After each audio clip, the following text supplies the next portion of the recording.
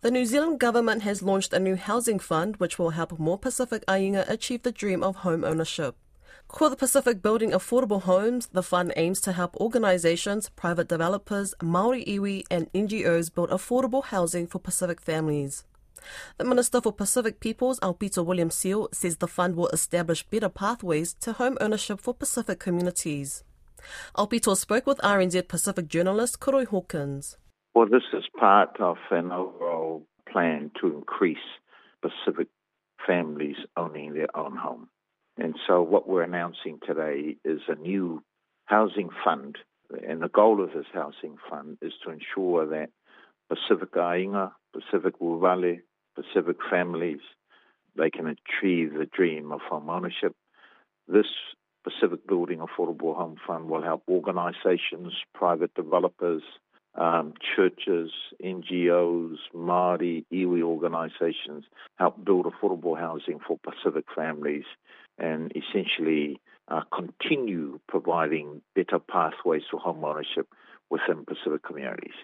So far, we started the project in terms of in Budget 2020 when we launched into ensuring that we're providing financial literacy services right across the whole organisation. We've got 15 organisations specialising in budgeting and financial services and contracted them to support over 1,000 Pacific people who have involved in that program.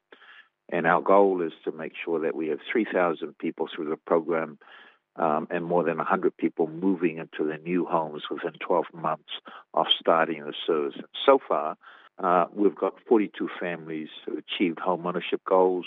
10 families' homes have been saved from mortgagee sales, and 32 have purchased new homes. So this new funding will just help accelerate it because now we're going to be able to support organizations who know our communities, who can design homes that are fit for purpose for our families. And the target is to ensure that we're partnering with them so that the homes enable Pacific families to own. Now, I'll come to the fit for purpose in a second, but how much money is involved here? And if you can give us a specific example of how it would work in terms of the access and that translating to better pathways for them to home ownership. So this is $14.2 million. And what this funding will do is it will provide up to 25% of cost for those that are building a minimum of 5 homes for Pacific Ainga. Give an example, we've got projects out in Hamilton. We've engaged and provided $5 million to provide a certain number of homes that are tagged for Pacific families, but it's part of the overall development project. Another example is in this year's budget in Porirua, we've got the Pacific communities partnering with Ngāti Toa to build 300 homes as part of the Ngāti Toa's housing development, but 300 homes specifically for Pacific peoples over a 10-year period. And that project is going to be in excess of $100 million over 10 years. So similarly, we're looking to support developers, churches who've got land that they want to build houses in, iwi who want to partner with Pacific to build houses for Pacifica as part of any development projects that they've got.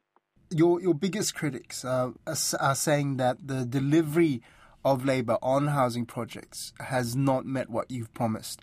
Oh, look, I disagree. I think you've got to compare apples with apples. And so in the previous national government, they actually sold houses to a point where they created a housing crisis. Here, we've had to build more houses. And in this particular area, the Pacific area, I'm making sure that as the whole of government are building houses for those in the social sector, that my goal here is specifically to ensure that we're making positive pathways, creating positive pathways for our Pacific peoples to own their own home. And I have to say, when we came into government in 2017, Pacific home ownership was at 16%, but I know that back in the 1970s, Pacific home ownership was around in the 40% mark. At this present time, Pacific home ownership is at 21%. To me, what we're seeing is tangible evidence that we're moving in the right direction, but obviously there's a lot more that needs to be done. Owning an asset like a home is something that helps Pacific communities build up wealth over generations. Now, turning to the fit for purpose, that aspect of it, can you explain a bit more what that means? Oh, look, I think when you've got to understand the context of our families. Many of our Pacific families live in multi-generational households, big families, and often our homes become the center for family gatherings, whether they be funerals, weddings, or birthdays. And so what the opportunity is for developers who or Pacific churches or iwi who know our communities well, they will be able to be supported when they come up with designs that are fit for purpose for those needs. It's not just a house for sleeping and eating. It is a central focal point of our communities. These homes are important. It's also important to provide stability for families with young children. Our families are generally, whilst multi-generational, but we generally have a lot more children than other families. So locations of close to schools, close to parks, all of that will be taken in consideration, but the opportunity will be that we are providing them financial support to be innovative and to lead in that fit-for-purpose design of homes for Pacific families. Finally, when will this funding come online and when can people start applying for it? Went online when I sent out the statement and we're asking people that we've been working with who've already got plans in the making but need financial support to now apply through MPP's website, and it will be open till the 19th of October. Whawhatai Te Lava. Thank you so much, Minister, for your time. Thank you very much for your interest. All the best.